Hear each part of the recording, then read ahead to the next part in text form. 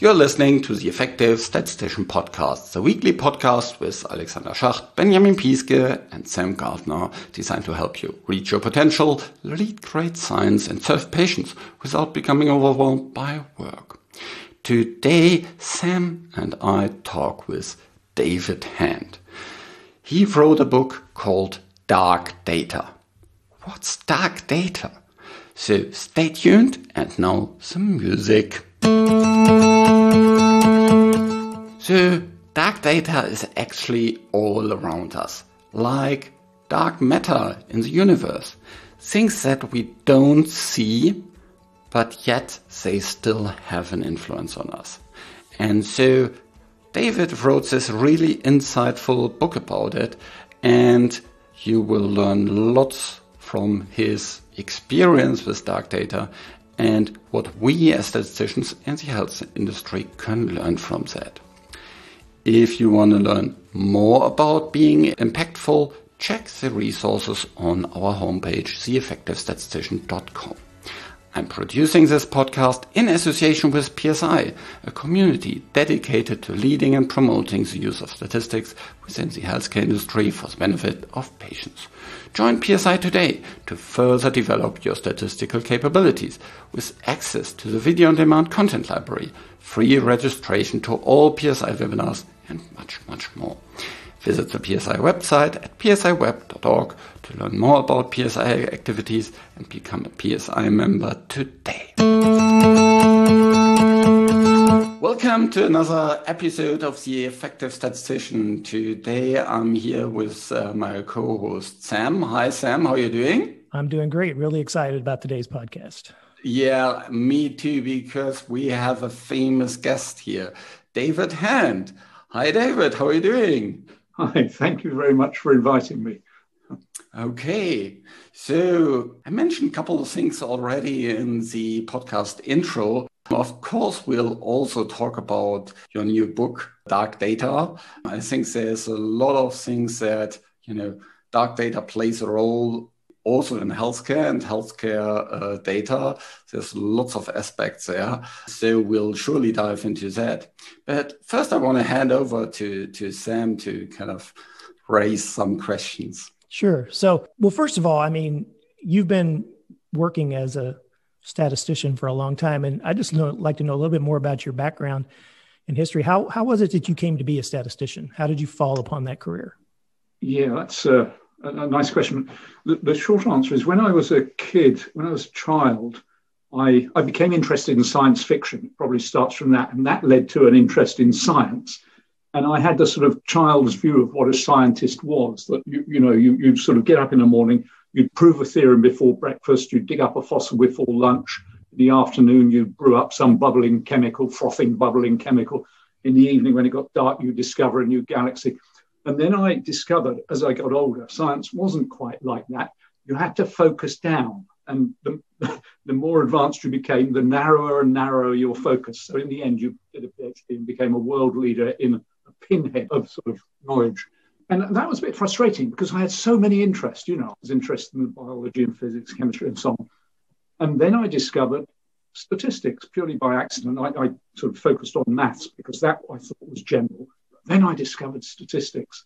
And I'm sure you're familiar with John Tukey's famous saying that the great thing about statistics is you get to play in everyone's backyard. And I realized that was true. I could work with archaeologists in the morning, chemists in the afternoon, astronomers in the evening, because they all had data that they needed analyzed. So I could contribute across the board. And that's really one of the wonderful things about statistics. You do get to play in everyone's backyard if you want to. You don't have to narrow down. If you're an expert in data analysis, collecting data and so on, then, well, the world is your oyster. What I sometimes say about statisticians is that they're like modern day explorers. You can see things that nobody else has ever seen. That's the great thing about statistics. Yeah. Yep. I think we all kind of have our own unique and interesting story on how we came about to be statisticians if you're working in that area. For me, I was a physics and chemistry major initially in university and discovered after a couple of years I was a lot better at math. I wasn't Yes. either of the other sciences. So I changed to math. But when I changed my major, I went to the academic advisor and he looked at me and he said, well, you ought to take a probability and statistics course as part of your degree. And in my mind, I said, no way, I'm not going to do that. That's boring. Why would I do that? But it wasn't until I got into my professional career and then into graduate school that I got forced really to learn some statistics and probability, and then took some classes and then just fell in love with it. And that was, it's very interesting what you just said. You thought it was boring, and for most of my life, the public perception of statistics has indeed been that it's a boring discipline. Mm-hmm. And I've spent my life trying to convince people that it's really exciting and very relevant and all the rest. And suddenly, over the last 10 years, mainly because of the impact of computers and its sort of transition to data science, which is really mainly statistics, suddenly it's become the exciting discipline. So we won in the end. Yep. Data science is the most sexiest job of the industry, or century. And so we are all now very, very sexy, so to say, although we may not look like that way. Yeah, and you just said something that some people might think is a little controversial, is that, statisticians are data scientists. I was actually in a discussion just this morning with a team that I'm working with, and we were having this discussion. Are we data scientists? Are we statisticians? Are we both? And I wonder, what do you think about that? Oh, I think we're both. I think data science is 80% statistics, about extracting, understanding, and illumination from data. Clearly, you've got to be able to manipulate the data. You've got to be able to collect it. You've got to be able to search, filter, do all these sort of computer science type things as well. You've got to be able to code and so on. But extracting understanding from data is fundamentally statistics. Yeah, and I think the part of that is, you can get very specialized just within our field, right? And you talked about how science, the key to success in science is often specialization. Well, even inside statistics, data science, specialization. Like, I'm really good at data engineering, or I'm really good at predictive modeling, or things like that. You get those types of focuses. And I think that's where some of the wars or the conflict comes in, because right now I think people view the data science as people who can manage huge volumes of data and build predictive models. That's kind of mostly what that's about. But I think it will become a team sport. Yeah. Like in other areas where, you get experts in programming, and you get experts in data visualization, and you get experts in machine learning, and you get experts in certain types of data sets and whatsoever. And so I think, it's just all different facets, of the same thing. Yes, I think that's absolutely right. And I also agree that data science is fundamentally a team exercise. You do have to have people who really are experts at these different areas so that they can come together to do a good job. Right. Yeah. Well, with that that's a nice lead in then to talk about a little bit about your book and what dark data is. And I'm going to read this introduction. This is from the Amazon website that where your book is listed, and it says, in the era of big data, it's easy to imagine that we all have the information we need to make good decisions, or that we have all the information we need to make good decisions. But in fact, the data we have are never complete and maybe only the tip of the iceberg. Just as much as the universe is composed of dark matter, much of the universe is composed of dark matter, invisible to us, but nonetheless present, the universe of information is full of dark data that we overlook at our peril. And so dark data explores the ways in which we can be blind to missing data, and how that can lead us to conclusions and actions that are mistaken, dangerous, or even disastrous. And then there's more in that intro. I'm going to stop with that. But so dark, I gave that little intro. Could you kind of give us a short synopsis of what is dark data? Yeah, sure. So basically, dark data are data you think you have, or hope to have, or want to have, or believe you have, or something, but you don't actually have. It's missing for some reason, or inadequate perhaps for some reason. It might not be recorded. Perhaps you didn't collect it in the first place. Perhaps it's been distorted by error, but one way or another, it's hidden from you. Perhaps it's been distorted because you summarized the data into an average, and which obviously doesn't tell you about the extremes. Or perhaps, well, we'll doubtless get into this, other reasons why it might be not there, but it's data you haven't got, but perhaps you've overlooked the fact that you haven't got it, and that's why it's dangerous, because your inferences, your conclusions are based on assumptions about having data which you don't have. Yeah. And there's actually lots of examples for that. One of the older ones I'm thinking about is this from World War II. There is this collection of where the planes coming back from Germany, where they are hit. And you have this kind of nice graphic where, you can see, okay, these are all the areas where, the planes got hit by fire. And then there are certain areas that are completely free.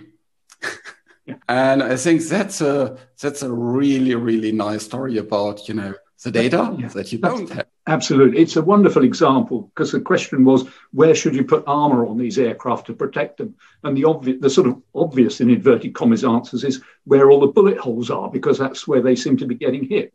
But Abraham Wald in New York at the time said, that's quite wrong. You should do the opposite. You should put the armor where the bullet holes aren't, because if you're getting hit there, the aircraft aren't coming back and you don't see any bullet holes. Really clever thinking. And as you say, a perfect illustration of dark data. Yeah, it's interesting. That example hits home with me because my first job I had out of the university was working in the United States Air Force as an aircraft survivability analyst.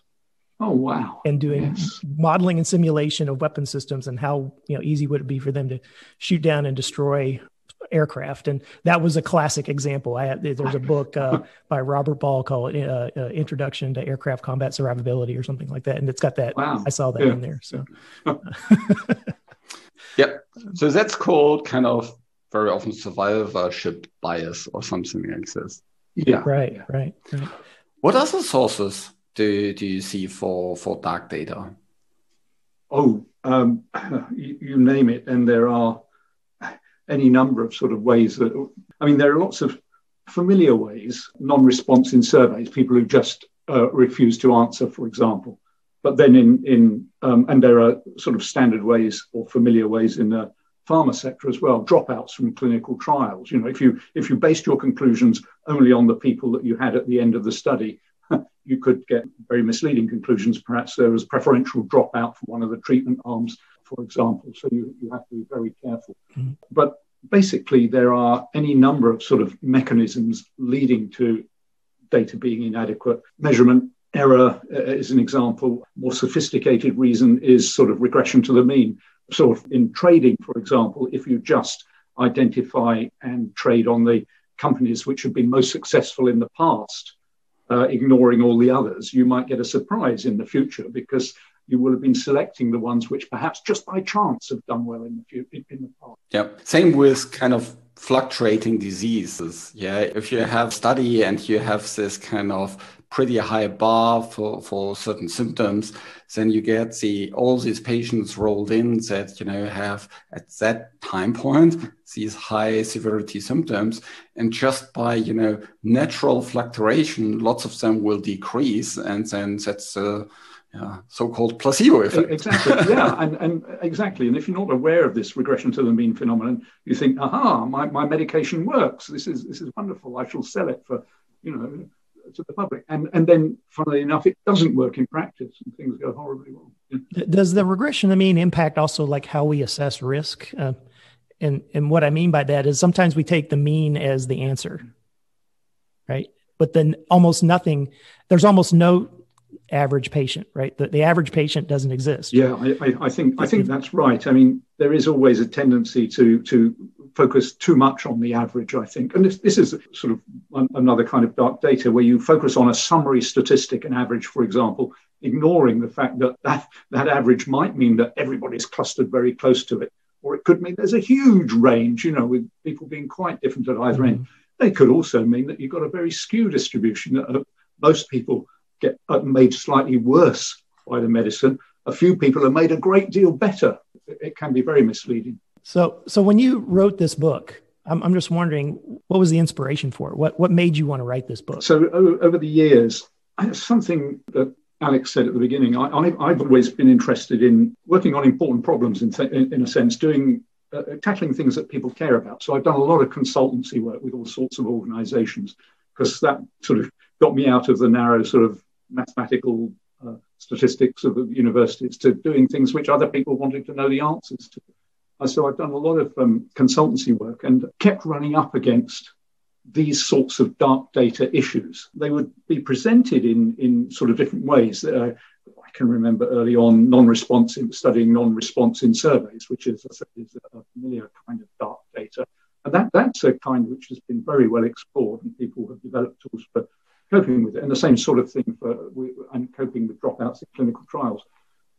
But then I did a lot of work in retail credit scoring, where the objective is to build a scorecard, a predictive statistical model to predict those people who are likely to default on loans or whatever. And I encountered the problem that they in that industry call reject inference. Basically, you're looking at your sample of data is a set of people who have been given a loan in the past, and then you follow them up. You follow up the people you've given the loans to and see who defaults and who doesn't, and you can build a statistical model on that.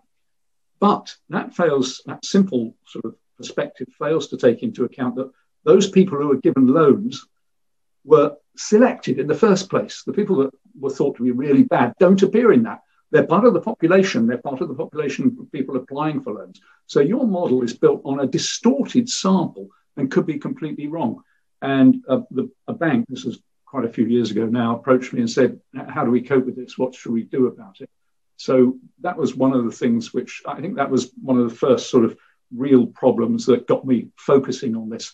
And then after that, I sort of realized that these sorts of issues cropped up just all over the place. They're ubiquitous. Yep. Because I read an article about, I think, a big consultancy company. And they were looking into their promotion data, which kind of people got promoted.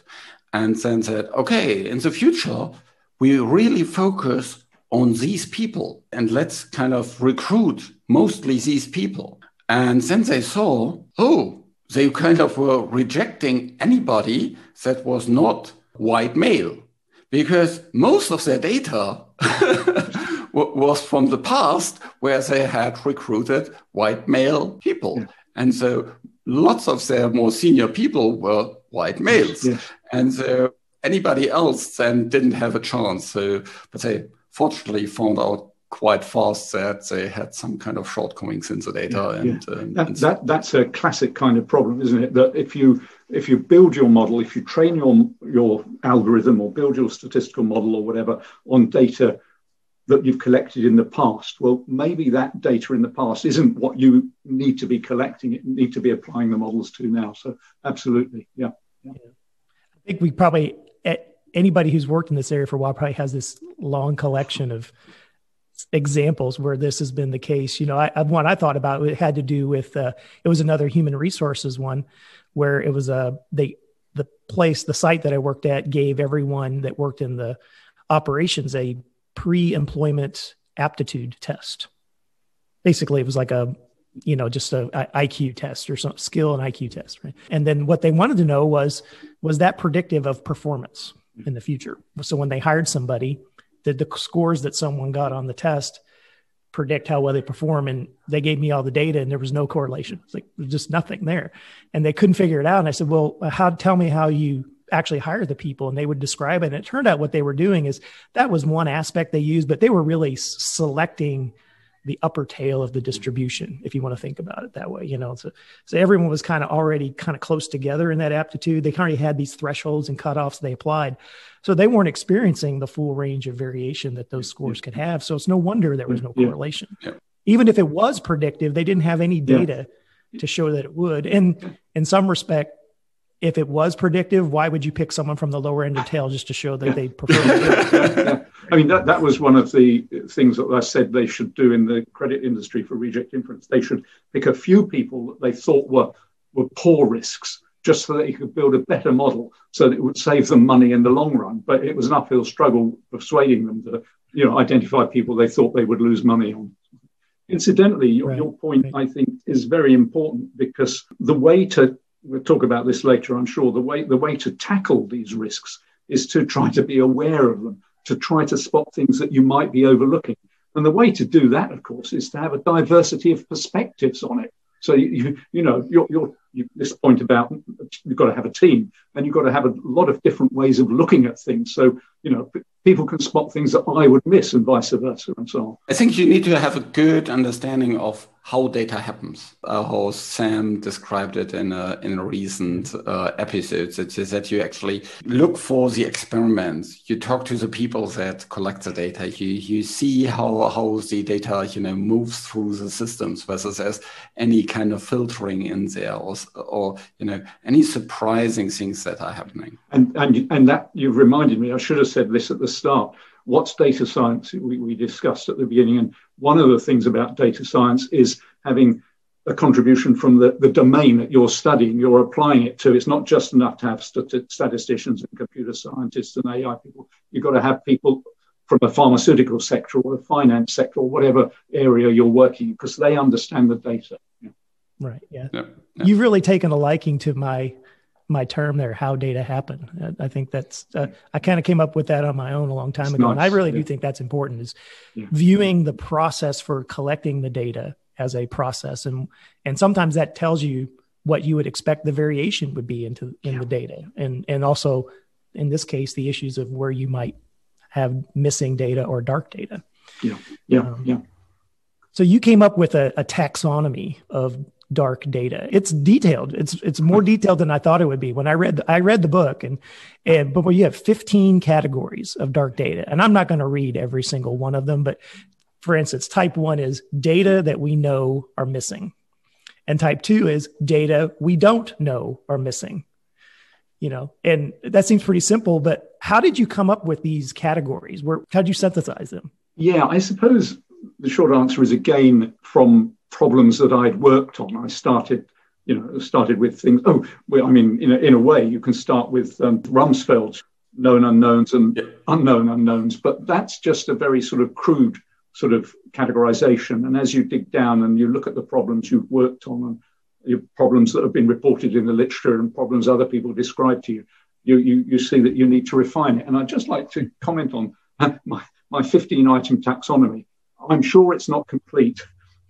As we go on, new kinds of data are being collected, new ways of collecting data are being developed. So I'm sure that there will be other new kinds of dark data that I haven't covered. Yeah, I remember reading it, and there's also some overlap, like even some of the examples you give in each category, sometimes they fit, that it's not just one category. Sometimes that a example fits in what's the dark data. What do you think the usefulness of the categorization or the taxonomy? Yeah. I think the usefulness is if you can identify, if you recognize that your particular data set is suffering from one of these, then you can start to think, how might we cope with this? In what way might our conclusions be wrong? How can we adjust for that? But I do think really the point you just made, it is important to recognize that any one data set is unlikely to be suffering from one of those problems. It's more likely to be suffering from several of them. So just because you have spotted that it's suffering from dark data type 3 or whatever, you can't sort of say, right, that's okay, I'll tackle that and then my data are clean for whatever I'm doing. It's not like that. It's more likely that you've got more than one type, and they can work together in a horrible sort of demonic synergy to make life even more complicated. Do you think you could use these taxonomy categories as kind of a checklist? Once you dive into a new data that you kind of go through all these different, say, does it apply here? Does it not apply here? What's the likelihood that it applies here? I think you could. Funnily enough, though, I've been meaning, arising from my sort of conversations with people, to actually focus down and produce a checklist. So to turn that taxonomy into something more practically useful. So I think you could use it as a checklist. It certainly gives you an indication of the sort of problems to look out for. But I think it can be transformed into something more useful. And one day I hope to get round to that. I hope to get the time to do that.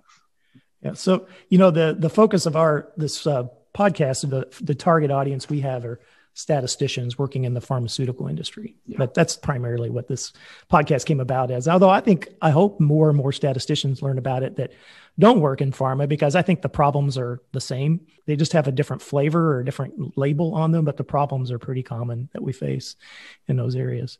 Thinking about pharmaceuticals, do you have any examples or, something that you've seen where dark data happened and maybe it had an impact where either potentially a wrong decision was made or not the best decision was made? Yeah, I mean, there are first the generic sort of classic things like dropouts and perhaps even more important exclusion criteria. So, for example, in I don't know if you're familiar, you're probably very familiar with Caroline Criado Perez's book, Invisible Women.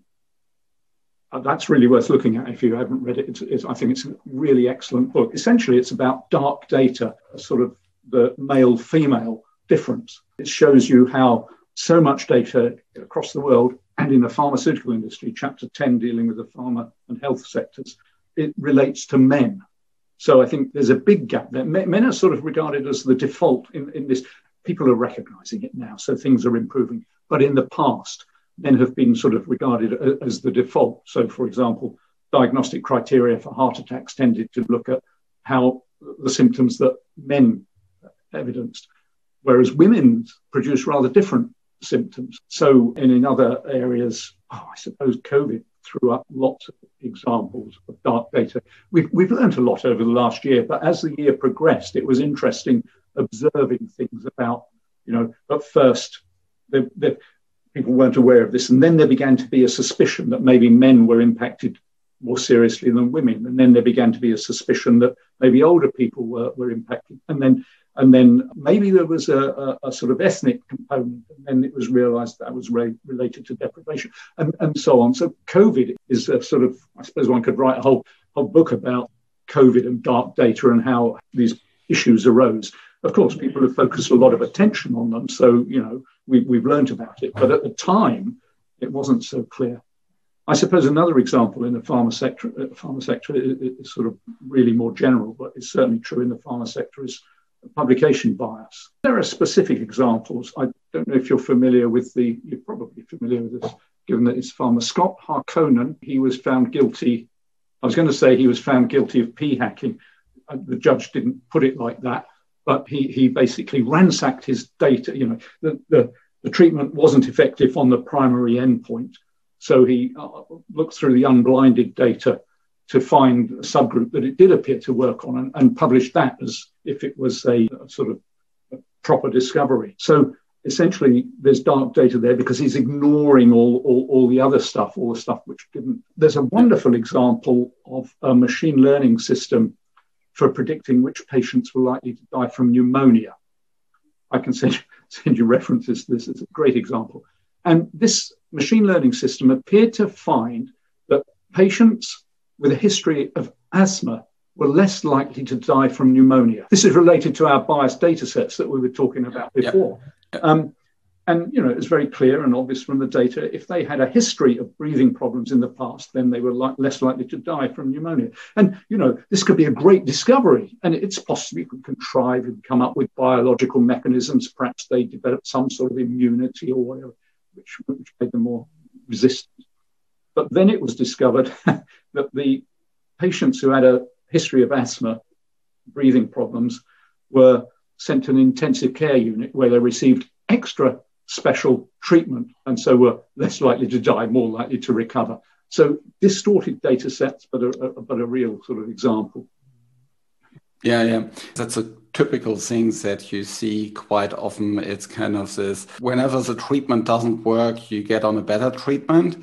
And then, you don't see anymore, in the long run, what actually happens. I think this is a special problem in the sort of medical and pharma sector, exactly as you say, because so much of it is sort of observational, not controlled. The patient's coming along, doesn't, as you say, isn't getting better. So you try another one. And it's not a sort of randomized in any sense. The doctor chooses one because they have experience of it in the past and think it will do better. And so it's very difficult you've got a whole load of patients who've gone through these strange sort of sequences of medications, very difficult to track, to extract sensible conclusions from that. That reminds me of a data set that I analyzed very, very early in my career when I was still at academia. A physician brought some data from his surgery And and we looked into all kind of different outcomes. And one of the factors that we could look into were the surgeons. And there was, of course, the head of the department, the professor, and then there were some, more experienced ones and more junior ones. And we looked at the outcome rates, and, the head of the department had the worst outcome rates. It was like, oh, your head of department doesn't seem to be that good of a surgeon. And he said, no. Look at these patients. These are all those that, had no other chance. And, they would have never been, gone to some kind of more junior surgeon. The really sick patients. Yes. Yeah. He's only, called if nobody else wants to touch it. Need a little bit of covariate adjustment there. So that's, yeah. So talking about covariate adjustment, is that one of the things to kind of go there so that you adjust for factors to kind of see how kind of the dark data might affect your analysis? That's right. That's one of the sort of strategies for adjusting for this. Yes, fundamentally, the way to cope with dark data is to understand why you've got dark data and what might be missing. If that happens, then you can think about, right, how do I adjust for this? How do I compensate for it? And the use of covariates is indeed one way to do that. Yeah. In fact, that's referring to the credit scoring example way back. That was one of the strategies that I described for that to the bank that was employing me as a consultant. But more generally, in the pharma and the health sector, absolutely. Sometimes in this dark data, when I read it, I was reminded of something I read Edward Deming wrote a long time ago, and it was in his 14 Points for Management, if you've ever read that. But one of the things he said is that the key figures that management need are either unknown or unknowable. Yeah. And, and so you can say that as a statement, and if you'd ever seen any of recordings of Deming, he's very blunt, he'd just come hit you with a hammer with what he said. And so what do you do in that situation? What do you do in a situation where the data you need is either unknown or unknowable? How do you handle that? Yeah. I mean, the sort of simple answer is you try to find proxies for it. But of course, you have to be very careful because any number of stories and real cases of the proxies misleading you because they don't really quite capture what you're interested in or because they're distorted in some other way. But that's fundamentally what you have to do. Or, and I quite like this in some contexts, maybe you could change the question. Maybe you don't really want to know that. You want to know this, and I have got data for this. Sometimes you can do that. Yeah, I've tried to use that approach also as well. It's kind of finding a related question and getting an answer to that. What do you think about these kind of more extrapolating approaches? Yeah, where you kind of, if you go back to the example with the predicting defaults, you could kind of see, okay, we look into a couple of these covariates and then kind of see, okay, if we move out of this range, and you can think like, well, maybe you have linear or, some kind of exponential effects there, and we could kind of get a little bit outside of our kind of the data area where we have data. So I think you can use those, but you have to be very careful.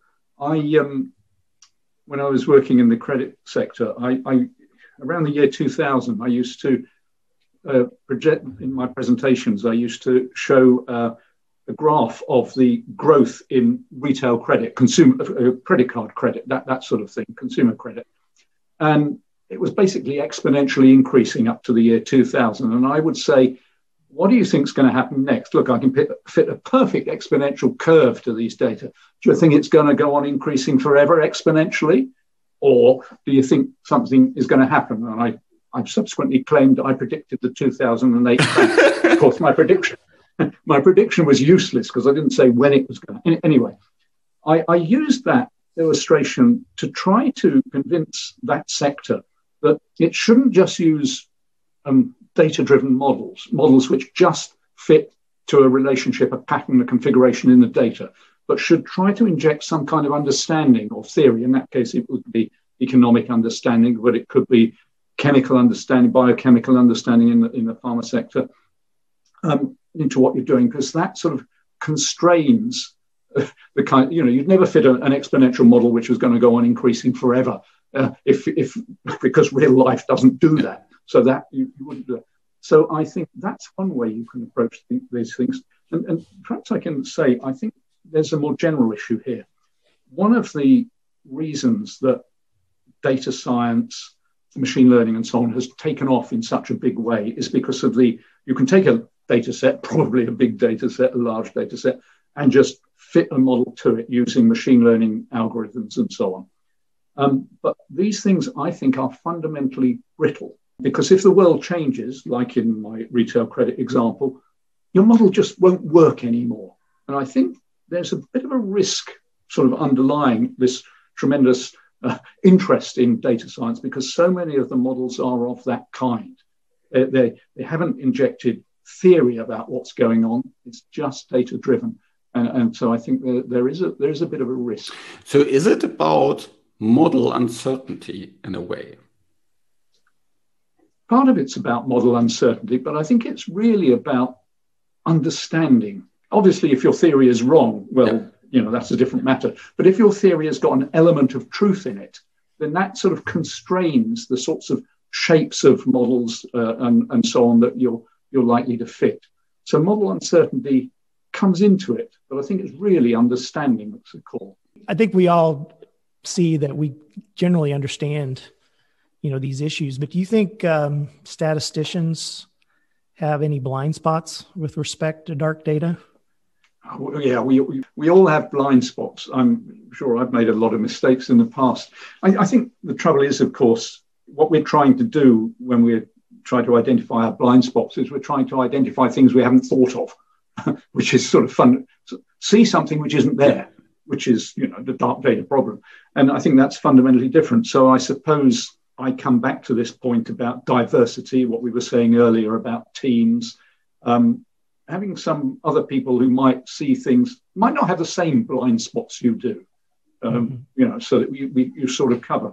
I'm also an enthusiast for red teams. You build a model and then you get someone to criticize it, to point out, well, did you think about this for the data? Maybe the data is inadequate in that way, that kind of thing, to try to sort of see through the blind spots. So basically something like a peer review system. Yes, some kind of person that plays devil advocate. What happens if something here goes wrong, or like my former professor at university would say, what happens at the margin? It's kind of always an interesting question. Yeah, and perhaps more formally, you could do that. Where you list out your assumptions you're making. And then what you do is you stress test your assumptions. Yes. And again, I think that's another example of why it's good to have other people as well, because they can point out, but you also assumed this, and you didn't say that. You assumed that the cases were independent. You didn't actually write that down. So yeah. Yeah, and that is actually a very, very nice scenario where you can hugely overestimate your precision if you thinks that everything that you observe is independent when in fact it's not. Yeah. I'm sure you've had examples of this as well, but I used to work at the Institute of Psychiatry in London as a statistician quite a long time ago now. And I can certainly remember cases of researchers at the Institute coming to me, and we spend half an hour talking about the data, and they got so many data points. And then at the end, this was when I was young, I've learned not to do this now, but at the end, I would say, at the end, I discover that they were only based on 3 cases. It's just that each case had 100 observations on, and I haven't. Or everybody was rated by the same physician, and you think like, Yes. Yeah, I wonder what taxonomy that fits within, in terms of where it fits in taxonomy, where really it has to do with what's the independent data, right, as opposed to the correlated data. And that person thought they had hundreds of data points. But really they had 3. Yes. Yeah. So what's missing there is a crucial aspect. crucial aspect of the data of the data description. It's sort of related to one of the items in my taxonomy is missing variables. Essentially, I haven't called it that, but it's missing variables. You hadn't thought to measure this, and yet this explains a lot of things. Which of course, and there are classic examples in the literature of correlations, which you try to explain in a causal way, but in fact, there's a third variable which just explains them. Yeah. Yeah, even the thing that I find a lot is just repeated measurements of the same thing. People think that that's just more data. It's not always more data. Yeah. The phrase I use a lot with people is that it's as if I knocked on the door and you answered the door and I said hello 5 times. Yes, it still means hello, right? Yeah. That's all it means. You just got it 5 times, and that's what happens sometimes with that. They just replicate, but there's almost no replication error, and it's all based on the system that generated that result. So you're just going to get the same number every time anyway. So exactly, or with tiny variation, and then you draw a conclusion based on that tiny standard deviation. So you're very accurate conclusions, but don't generalize to the population you want to generalize. Yeah. Know everything about these 3 rats. Are they still alive? Yes. Yes.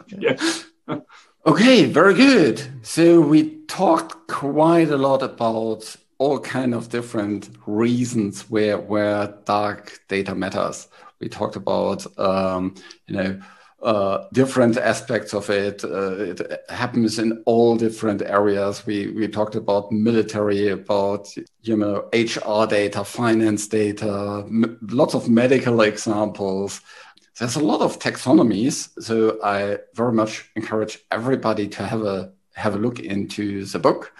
And read the book, be more aware of what might happen and stay curious of what might happen.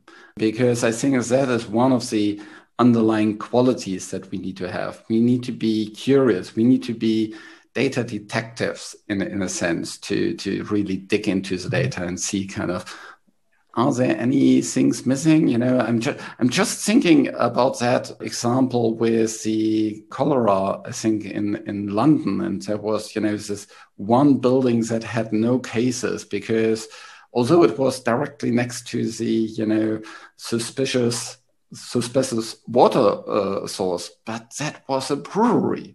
And that was kind of a missing data point, missing variable. Yeah. So that, yeah, because they had purified water. Purified water, and they purified they had their own well. Yeah, so therefore they weren't affected, and that's a wonderful example. And so there's all kind of these things, and if you understand them well, then you can adjust for that. Then you can state your assumptions more carefully. You can come up with kind of better ways to explain it to those that actually base decision on this data so that they can better understand the uncertainties and the risks with it.